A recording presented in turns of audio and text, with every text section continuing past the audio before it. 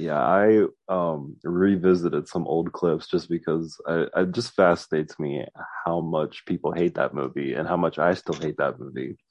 And I was watching fan reactions as they were just getting out of the theater, and people were dressed up, people were dressed like Aang, and just the pure disappointment on their faces, just the interviews that they were doing, and all of them were like, yeah, it sucked. Like it was just like, oh my God. And this one dude who shaved his head was like, and had an arrow and everything, was like, yeah, I want my hair back. I was dying laughing. I'm like, Yeah. Jesus, oh my God. So we already discussed just diversity and representation in film. And so I'm glad this came up in our discussions because this movie has the most egregious whitewashing I've ever seen. Like, two of the main characters are supposed to be Inuits, and they're cast as just boring, bland white people. And it's like, okay, fine. You know what? You changed a few of the races in this movie, so much so that a lot of the internet refers to it as race bending. But Oh my gosh.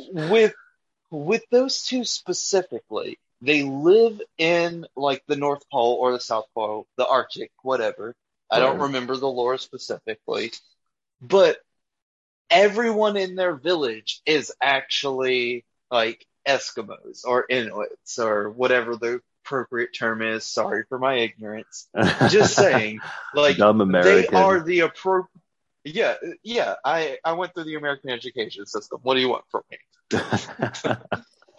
Like, but everyone in the village is the appropriate race except those two because those two have speaking lines and they're like, no, no, no, they gotta be white. They actually talk. And it's just like, this was what, 2012, 13, 11, somewhere in that range? This was 2008. No way. I promise you. Wow. Yeah, see, I didn't watch it till like 2011. I put it on hold because I didn't go to theaters to see it because I don't like M. Night Shyamalan. I think every film he's done is bad. Yeah. But so I just put it off, and when I saw it, I was not let down. I was just like, yeah, this is terrible. Because some directors really do have a visual style and aesthetic that is unmistakable. Oh, M. I Night was wrong. It Shyamalan's was one of 10. them. It was 2010. Okay, all right.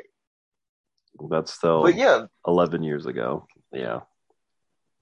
he's terrible. He has no business ever writing dialogue. He has no business ever directing action. Have you And in seen my opinion, Old? he has no business making a film. Have- No, I refuse to watch Old. Well, I refuse to watch it of my own free will. Because If it's when on in my the girlfriend background, you'll saw the watch it. my girlfriend saw the trailer, she's like, "That looks good," and I'm like, "I know, sweetie, but that's a trick. Every film he makes is terrible." And she's like, "Well, I want to see it," and I'm like, "You know what? I picked the movie we're watching now. If you want to see this when it comes out, we'll see it."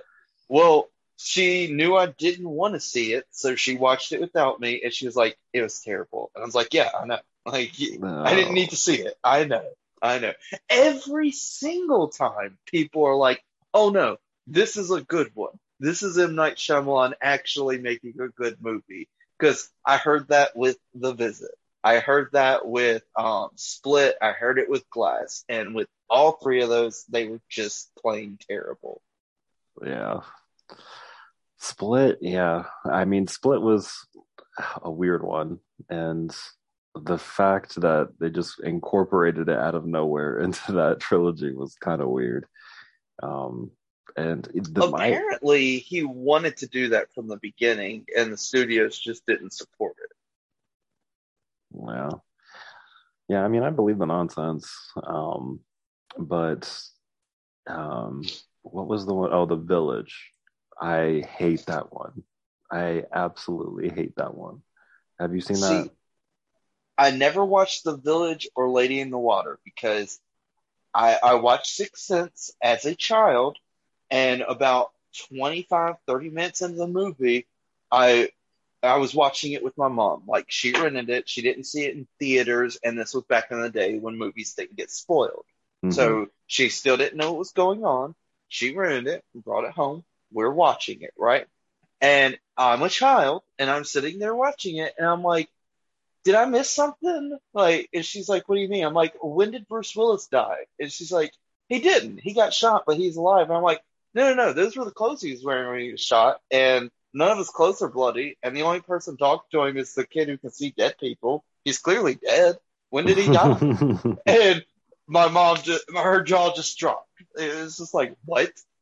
And it's funny. The same thing happened with the others because it was the same twist. But it was just like I was a kid. I watched cartoons. I immediately noticed that his wardrobe never changed, and I was just like, "Yeah, he's dead." So I just thought the whole movie was dumb because it led up to a huge reveal that I pegged instantly. And then what was his next one? It was Unbreakable. Watched it, just thought it was boring. I was like, "This is supposed to be a superhero movie. I've already seen Blade. Get out of my face with this." And then Signs came out, and I was just like, okay, you know what? Screw this guy. He doesn't know how to make a good film.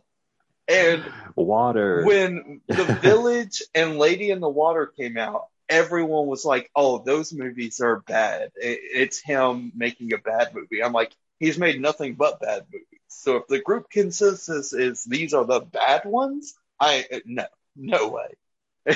If I hate his good movies, I'm not watching his bad movies. Yeah. Do not waste your time with The Village ever, ever, ever. So, and yeah, I mean, I had the same kind of experience. So as a young child with The Sixth Sense. I guessed it right away, and my whole family was like, "How did you guess that?" I'm like, "Because I don't know.